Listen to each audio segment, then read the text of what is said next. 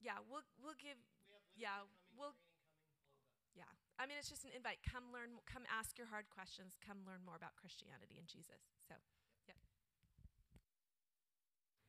Okay. Oh, and then the refugee outreach. Is anybody signed up for that at all? You guys signed up? We're gonna do the 12 to 4 shift. If anybody's interested.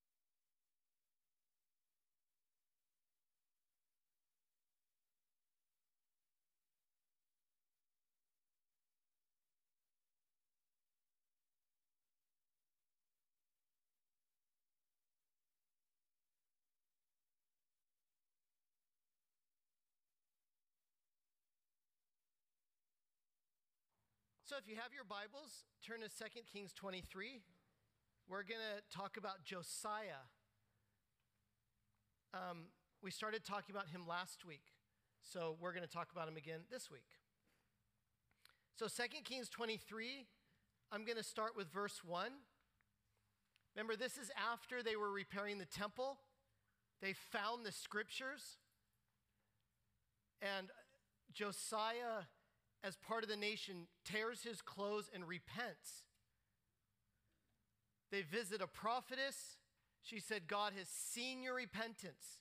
And God says two things. He is not going to change his timetable in terms of he is going to judge the nation completely and thoroughly, but he'll do it later, is basically what they said. So verse 1, then the king sent, and all the elders of Judah and Jerusalem were gathered to him. And the king went up to the house of the Lord, and with him all the men of Judah and all the inhabitants of Jerusalem and the priests and the prophets, all the people both small and great. And he read in their hearing all the words of the book of the covenant. You noticed I highlighted the word covenant. That had been found in the house of the Lord. And the king stood by the pillar and made a covenant before the Lord to walk after the Lord and to keep his commandments and his testimonies and his statutes with all his heart and all his soul, to perform the words of this covenant that were written in this book. And all the people joined in the covenant. So what we've got is chapter 23 is this huge reform that Josiah brings to the nation. And Josiah knows that this reform is not going to cause God's judgment not to come. God is not going to change his agenda and his mind. So he knows that the results of this reform is not that Judah is going to be spared. Josiah is not doing it for the results. He is doing it because it is the right thing to do. Everybody got that? But 5 times in the story of this reform, the word covenant is used. It's the theme of this chapter. And covenant, a lot of people think of it as a contract or an agreement, but covenant is much more than that. A contract is just an agreement between two parties. A covenant is a binding relationship. You can have a contract and not have a binding relationship. Do you see the difference? A contract involves what? It usually involves somebody's skill or somebody's role. If I'm a builder and I bring in the electrician, I make a contract with that electrician, right? It's because of his role. It's because of his skill. And usually that's what contracts are about. But a covenant is not just an agreement or a contract with someone's skill or role.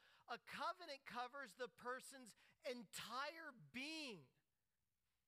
All of who they are is involved in a covenant. So the chapter opens and closes with a phrase, with all his heart and with all his soul. What does that imply? You're what? Everybody say everything. Everything. Right? 2 Kings 23:3. And the king stood by the pillar and made a covenant before the Lord to walk after the Lord and to keep his commandments and his testimonies and his statutes. Here it is. With what? With all his heart and all his soul. You're literally designed as a human being to give all of yourself to something, right? And so if a person doesn't do that with their covenant with God, they're going to try it with something else. Drugs or sex or money or alcohol, right? Because if you've got to give all of yourself to something. 2 Kings 23:25, at the end of the chapter, before him there was no king like him who turned to the Lord, here it is, with all his heart and with all his soul and with all his might.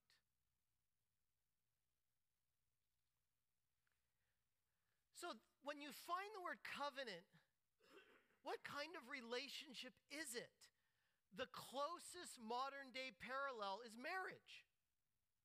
There's really no other covenant in our culture, right? And even marriage is being degraded badly, but it's the closest thing we have to how do you understand a covenant. And what's interesting, when God's covenant with Israel and then his covenant with all his people in the church, from Genesis to Revelation, when that covenant is described, it uses marriage language. Always. Jeremiah 31:32. Not like the covenant that I made with their fathers on the day when I took them by the hand to bring them out of the land of Egypt. My covenant that they broke, listen to this, though I was what? Their husband, declares the Lord. Well, that sounds an awful lot like a marriage covenant. Ezekiel 16:8. When I passed by you again and saw you, behold, you were at the age for love, and I spread the corner of my garment over you. That's very intimate language. When Ruth said to Boaz, hey, time for us to get married, spread the corner of your garment over me, uses the same phrase. And covered your nakedness, I made my vow to you, there it is, and entered into a covenant with you, declares the Lord God, and you became mine. Well, that sounds like marriage language. Hosea chapter 6, verse 7. As at Adam, they have broken the covenant.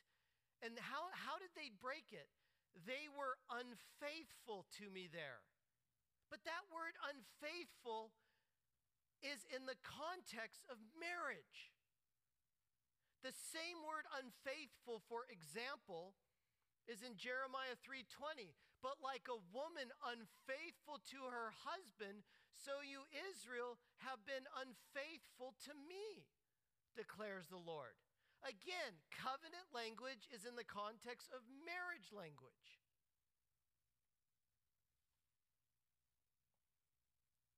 So, what is marriage? It's not just based on love. Because there's a boyfriend and a girlfriend that can love each other. So what's the difference between just having a girlfriend and having a wife? It's not just love. It's what? Loyalty. It's not just caring for one another. It's what? Commitment. That is covenant. Covenant is not just I love you. It's loyalty in love. It's not just care, it's care and what? Commitment. And one of the most used adjectives for covenant is the word eternal, unending, perpetual. You don't break it. Now, scripturally, covenant is always, everybody say always. It's initiated by God, not by you. In fact, the whole basis of covenant relationship with God is his love for us. Your love for him is not the basis of it. For instance, Genesis 6:18 is the first time in all of the Bible that the word covenant is used. And it says, "But I, God, will establish my covenant with you." Who's establishing the covenant? With whom? Us. Genesis 17:2, "That I, God, may make my covenant between me and you." Who's making the covenant? God. Deuteronomy 4:32, "And he, the Lord, declared to you his covenant." Who's declaring the covenant? The Lord. You can't if you get this backwards, you're not going to know how to walk with God. Does that make sense? So what is the book of 1st and 2nd Kings? It's this chapter after chapter. It's this record of Israel rejecting the marriage, rejecting the covenantal relationship. For instance, in 1 Kings 11:11, "Therefore the Lord said to Solomon," quote, "Since this has been your practice, and you have not kept my covenant and my statutes that I commanded you."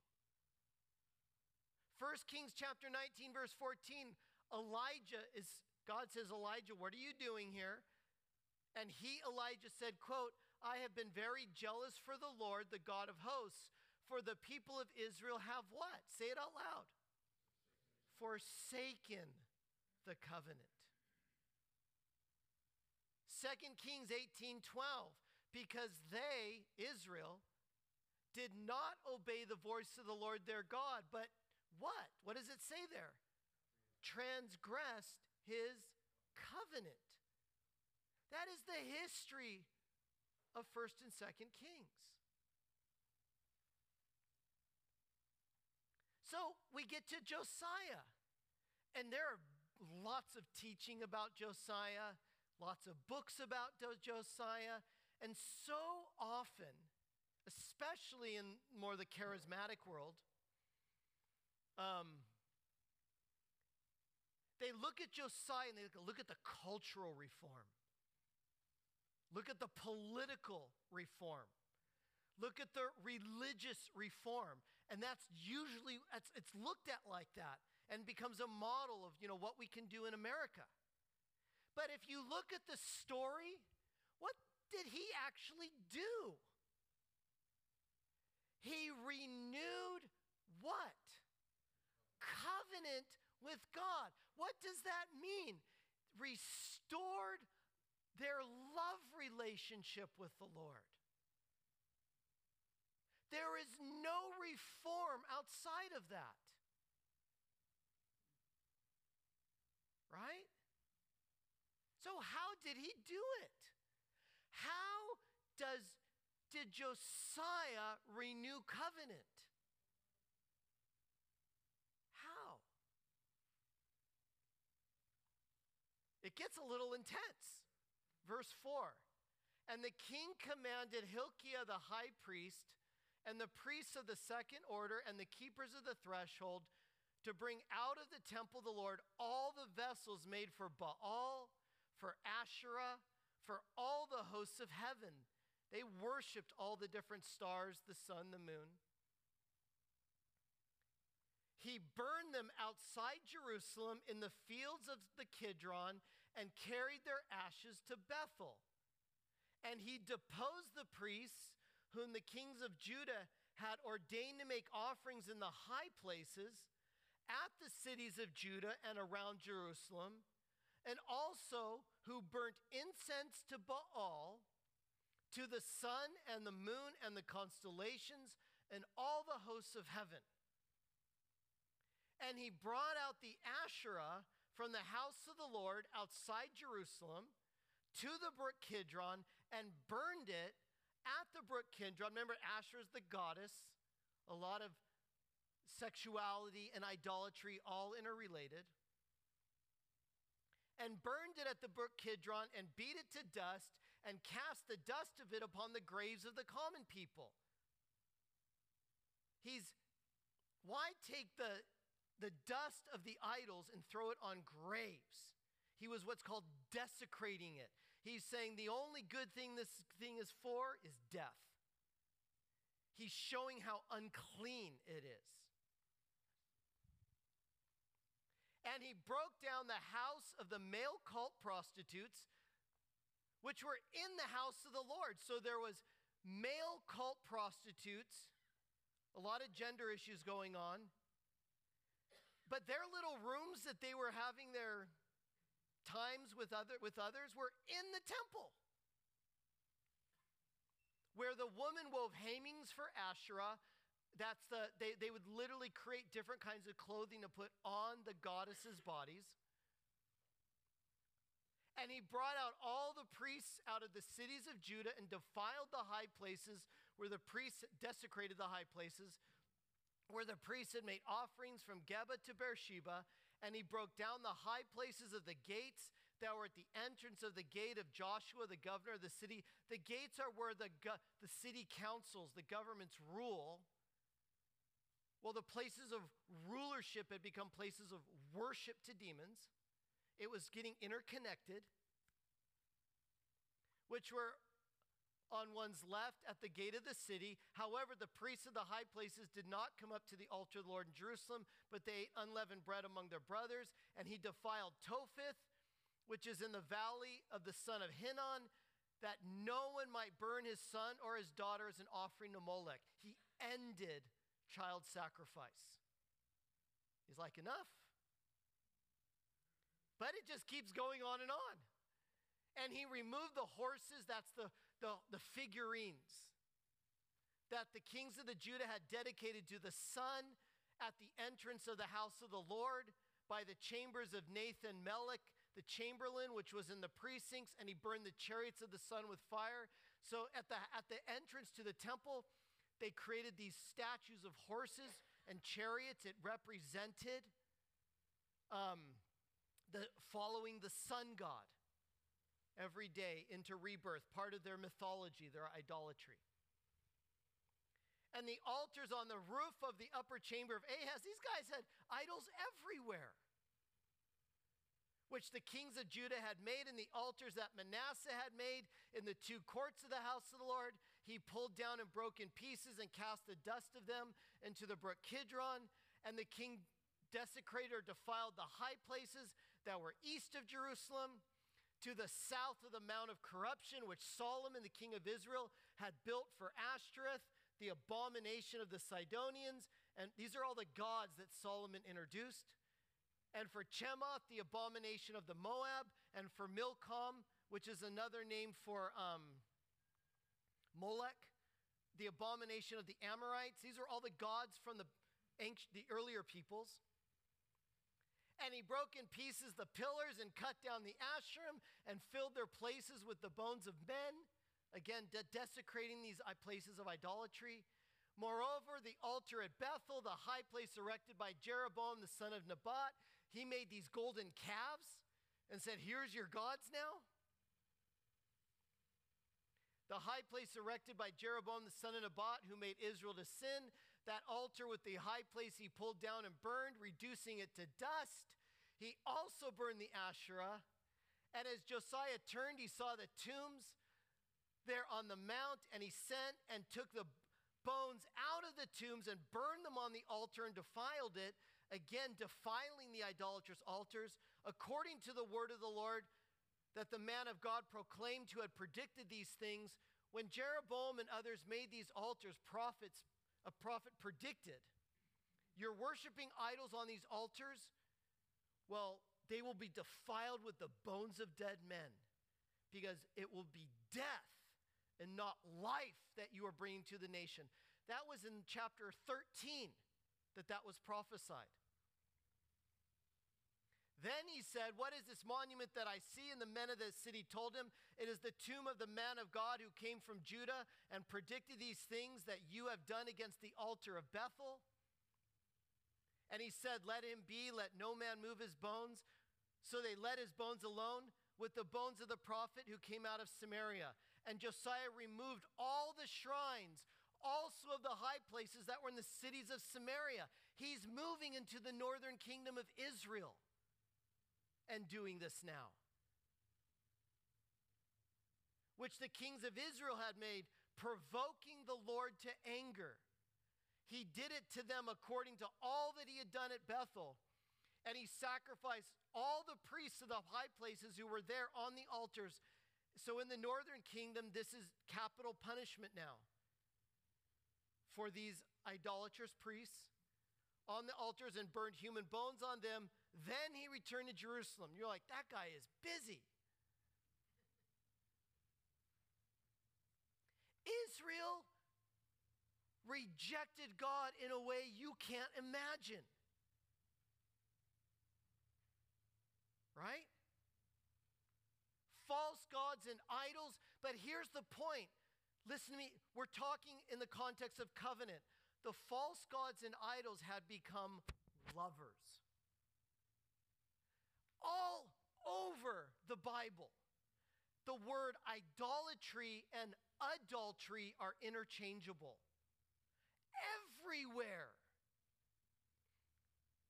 God will say that's idolatry, and then the next verse, that's adultery. So how does Josiah respond to this? Look at the verbs. He burns in a bunch of verses, grinds to dust in a bunch of verses, tears down in a bunch of verses, destroys. These are all different verbs. Smashes, cuts down, removes, slaughters, throws down, defiles, desecrates. All of those verbs are just intense.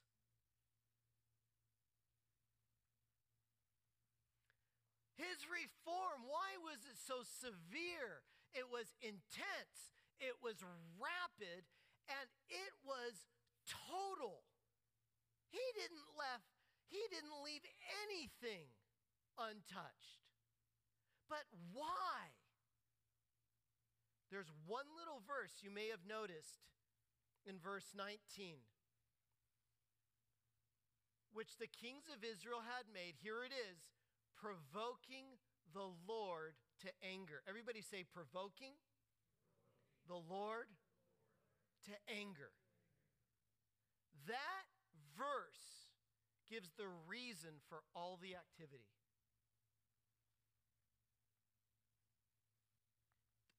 Provoking the Lord to anger is actually one verb, ka'as in Hebrew. It means to show wrath, to show anger. Now, whose wrath? Whose? God's. Whose anger? God's. Josiah felt it. He knew it. He's like, uh-oh. Now, you have to understand, God's wrath is not wrath because he's bad-tempered. You know what I mean? You know what the word capricious is? Someone's unpredictable. Like, are they going to be nice right now, or are they going to be grumpy? They're unpredictable. It's an outburst that you don't know if it's coming or not coming. That is not the wrath of God. It's not because God is mean. It's not because God is cruel. It's not because his emotions are off. God is not ill-tempered. Now, don't raise your hand, but how many of you grew up with ill-tempered fathers or know people that have grown up with ill-tempered fathers? Right? God is not that. James 1:17, which Deanna sang about. Every good and perfect gift is from above, coming down from the what? Father of heavenly lights. What does this mean? Who does not change like shifting shadows. What James is saying is he's not He's not an unpredictable father. He's not moody. He doesn't have a bad temper. He's not like that.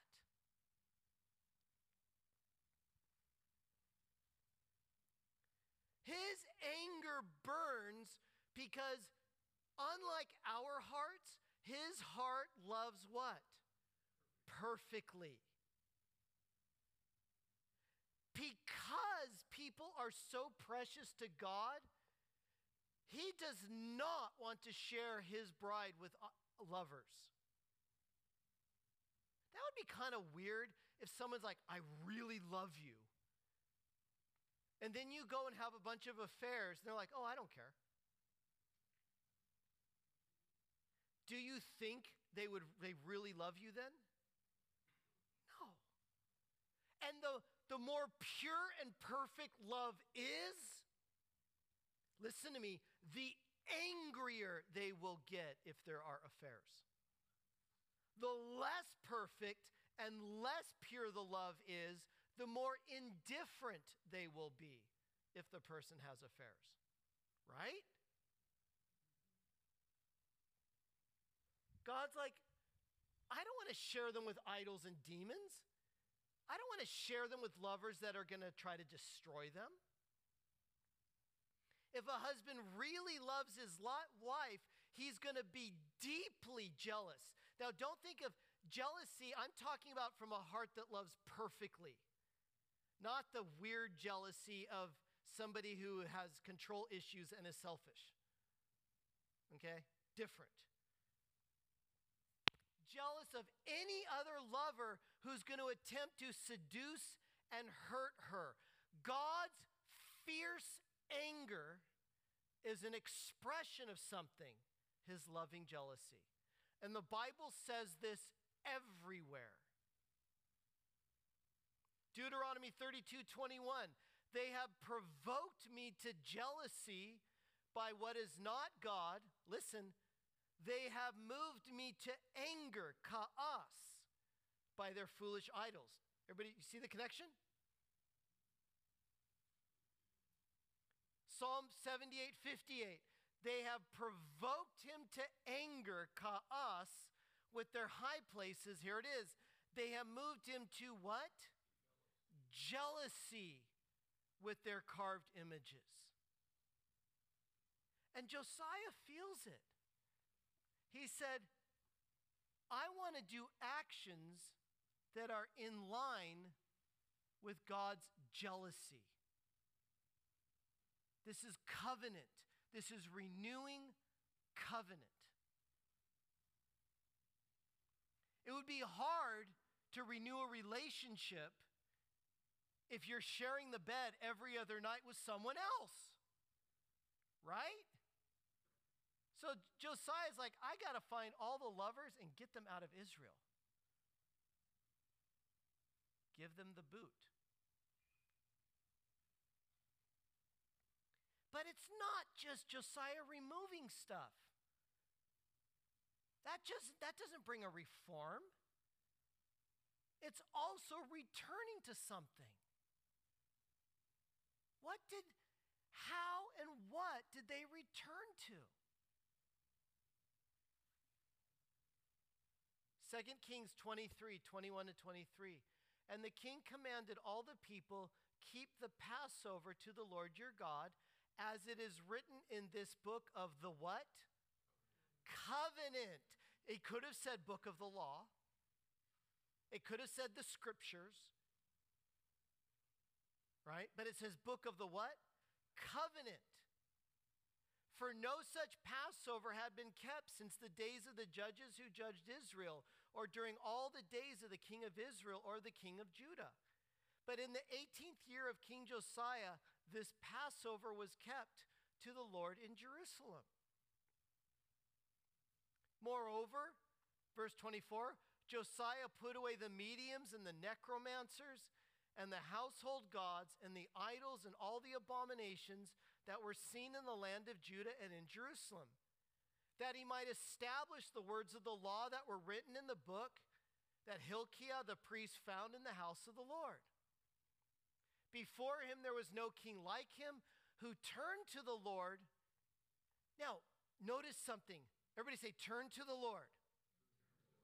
But what did he do? Everybody said, keep the Passover. The only way to return to the Lord is to keep the Passover. The only way. With all his heart and with all his soul and with all his might, according to all the law of Moses, nor any other like him arose after him. What's the Passover? It is the entire covenant. It's like, the entire house is based on its foundation. A car is based on those four wheels, right? The entire covenant is based on something, and everybody say the Passover. You guys, you ever read the Ten Commandments? Which the Ten Commandments are marriage vows, right? Do you know there's only one adjective for God used in the Ten Commandments? One. What's the adjective? Don't worship other idols, for I, the Lord, your God, am jealous. Why is jealous the only adjective used for God in the Ten Commandments? It puts the Ten Commandments in context. So what are the Ten Commandments are at the center of the covenant. They show Israel, how do you love the Lord that loves you? How do you love him with all your heart? And by the way you love other people is the way you love God. So how do you do it? Well, be truthful and don't lie. Protect life, don't murder. Things like that, right? Paul in Romans 13 repeats the Ten Commandments and then says, verse 10, therefore love is the fulfilling of the law. The Ten Commandments were a way to what? Love. They're not a way to earn God's favor, to make him like you. They're a way to what? Love. But the Ten Commandments don't begin with commandments because they're not based. The foundation is not commandments. Because what do they begin with? A reference to the Exodus from Egypt. The reference to the Exodus from Egypt implies what? How did the Exodus happen? Everybody say Passover. It's the basis for the Ten Commandments. Exodus chapter 20, verse 1 to 2.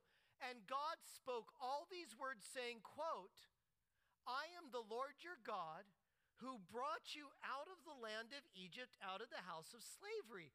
That's how the Ten Commandments begins. Because it's the basis for it, the covenant. What is the Passover?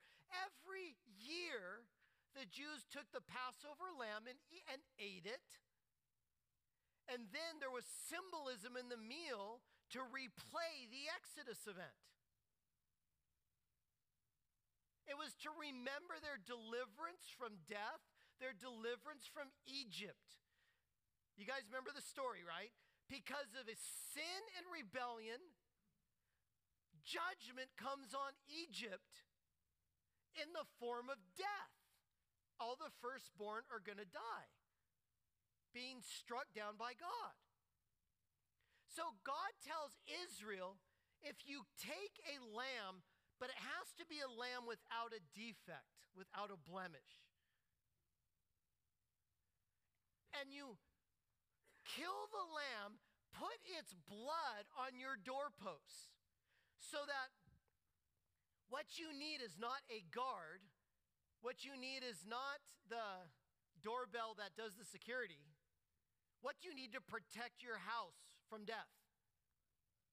The blood of an innocent lamb?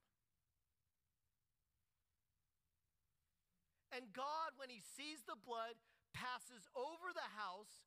So instead of bringing death that's deserved, he brings its mercy, and he doesn't give the judgment that's deserved. So instead of judgment, you get salvation for one reason: the shed blood of an innocent lamb. That's it.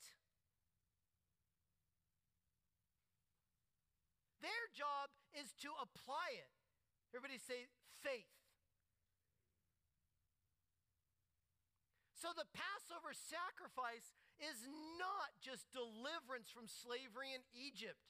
It wasn't just, listen to me carefully, it wasn't just deliverance from Pharaoh. It was deliverance or salvation from the judgment of God.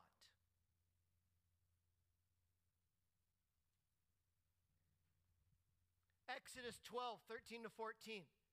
The blood shall be a sign for you on the houses where you are. When I see the blood, I will pass over you, and no plague will befall you to destroy you when I strike the land of Egypt. Well, verse 13 is clear, right? It's not unclear. This day shall be for you a memorial day, and you shall keep it as a feast to the Lord throughout your generations, as a statute forever. The whole covenant is based on this. And you shall keep it as a feast. The Passover was so significant, the entire calendar of the Hebrews was reset to make the month with the Passover sacrifice the new first month of the Jewish year. The deliverance from the Passover lamb's shed blood was a brand new beginning. And that new beginning was to be remembered and celebrated every single year going forward. Exodus 12:1-2. And the Lord said to Moses and Aaron in the land of Egypt, this month shall be for you the what? The beginning of months. It shall be the first month of the year for you. So Jesus does something. Jesus says, hey, disciples, I'm really excited to celebrate Passover with you. By the way, this is the last Passover meal we're going to have. They're like, well, wait a minute. You're supposed to do this every year. Jesus, just another reason the Pharisees keep calling you a false teacher. The Bible says do it every year. He says, this is the last one I'm doing with you. And in the middle of that meal, Jesus does something. He says, the lamb, it's not about the lamb. It's not about the blood of the lamb. It's about me. It's about my blood. He's literally at the meal with them, and he says, I am the fulfillment of the Passover. It's been pointing to me the whole time. The innocent lamb was slain year after year, pointed to him. Why was the lamb no defect? Because Jesus was the only human being who was sinless. He had to be sinless because he had to die for your sin, not his sin. Right? Slain on a cross is our substitute, taking the death we deserve, the punishment we deserve. Luke 22:14-20. And when the hour came, he reclined at the table and the apostles with him, and he said to them, I have earnestly desired to eat this Passover with you before I suffer. Verse 19, and he took bread, and when he had given thanks, he broke it and gave it to them and said, this is what? Say it out loud. Whose body? My body, which is given for you. What, you mean not the lamb that was given for them in the days of Moses? Do this in remembrance of Moses. Do this in remembrance of Egypt. Do this in remembrance of what? Out loud. Me. And likewise the cup after they had eaten, saying, you have to understand, Jesus is flipping something on its head that had been going on for a long time. This cup that is poured out for you is the new covenant in, here it is. New what? Covenant. Covenant. Why is it new? The old covenant was based on feasts and laws that were looking forward to something. The new covenant is based on Jesus, who's the fulfillment of those feasts and laws. In my blood. This is the basis of the covenant. You want to know, how on earth are you going to live in marriage covenant with God? How are you going to live as a bride?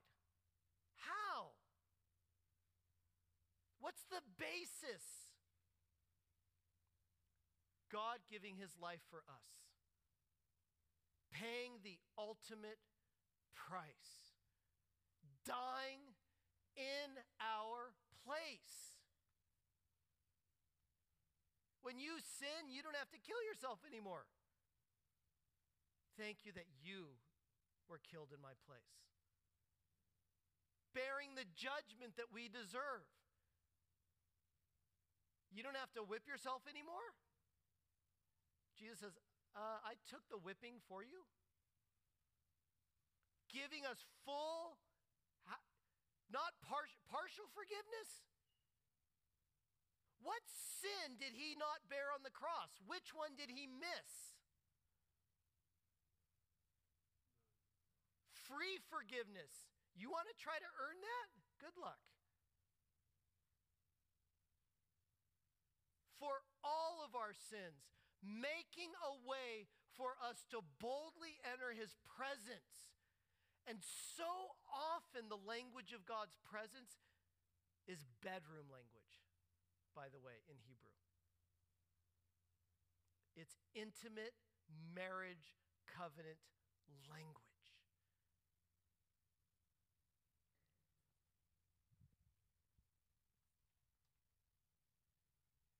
Jesus' sacrifice for us is the what? The basis of God's covenant, his relationship with us. Ephesians 5:25, husbands, love your wives, here it is, as Christ loved the church. Well, what is that? Love your wives as Christ loved the church. That's what kind of language? Marriage. That's covenant language. That is his new covenant with us. But what's the basis for the covenant? And gave himself up for her. What is he talking about? The what? The crucifixion. That's the basis of the covenant. And Josiah says, okay, we need to do a reform. We got to get all the prostitutes and the lovers and the whoredom, we got to get it out of the land. It's impossible. You know what I mean? God wants a monogamous relationship. But that's just removing stuff. And he says, okay, to have a real reform, we got to return to something. He says, we're going to return to the Lord. But how did he do that? They kept the what? But how did they keep the covenant? What did they keep? The Passover. That's the basis of it. Amen. And the final thought is, he did all this knowing.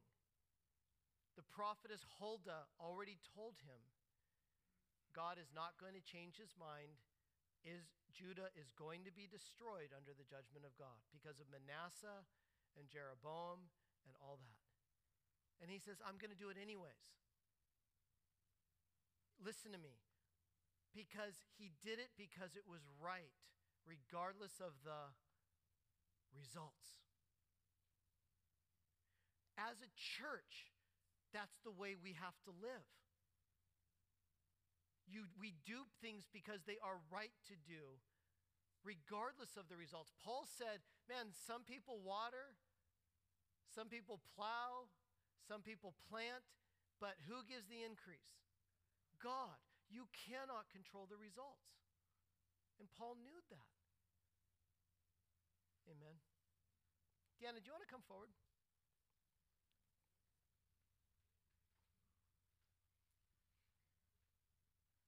Is next week the first week of the month? The one after? Next time we take communion, let's just take it, even though it's a little while from now, let's take it with this absolutely in the forefront of our mind. Listen to me carefully. You have to think about the crucifixion every single day of your life.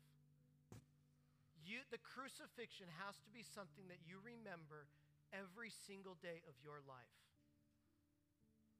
You cannot let the memory of the crucifixion of Jesus' death on the cross drift far away from your mind, because it's the only way that you maintain life as a bride. How am I going to be a bride to Jesus? I've got to think about the crucifixion as much as I can. I have to remember it as much as I can. I can't drift from it. There's no other way to do this. Amen? I just want to, when you sang Father of Lights, I haven't heard that song in forever. I know, that was crazy. And yet, for me, it was at the center of these notes, in the center of this message. I want us to close, but just sing that as a congregation. Let's go ahead and let's just sing that to the Lord, and let's finish.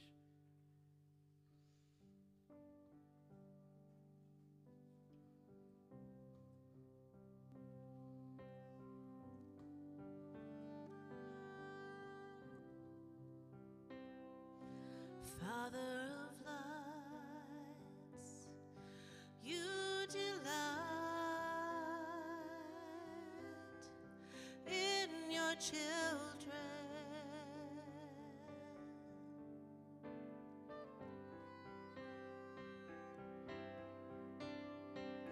Father of lights, you delight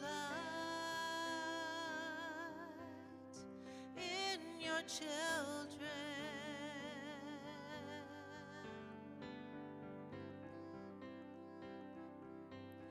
And ever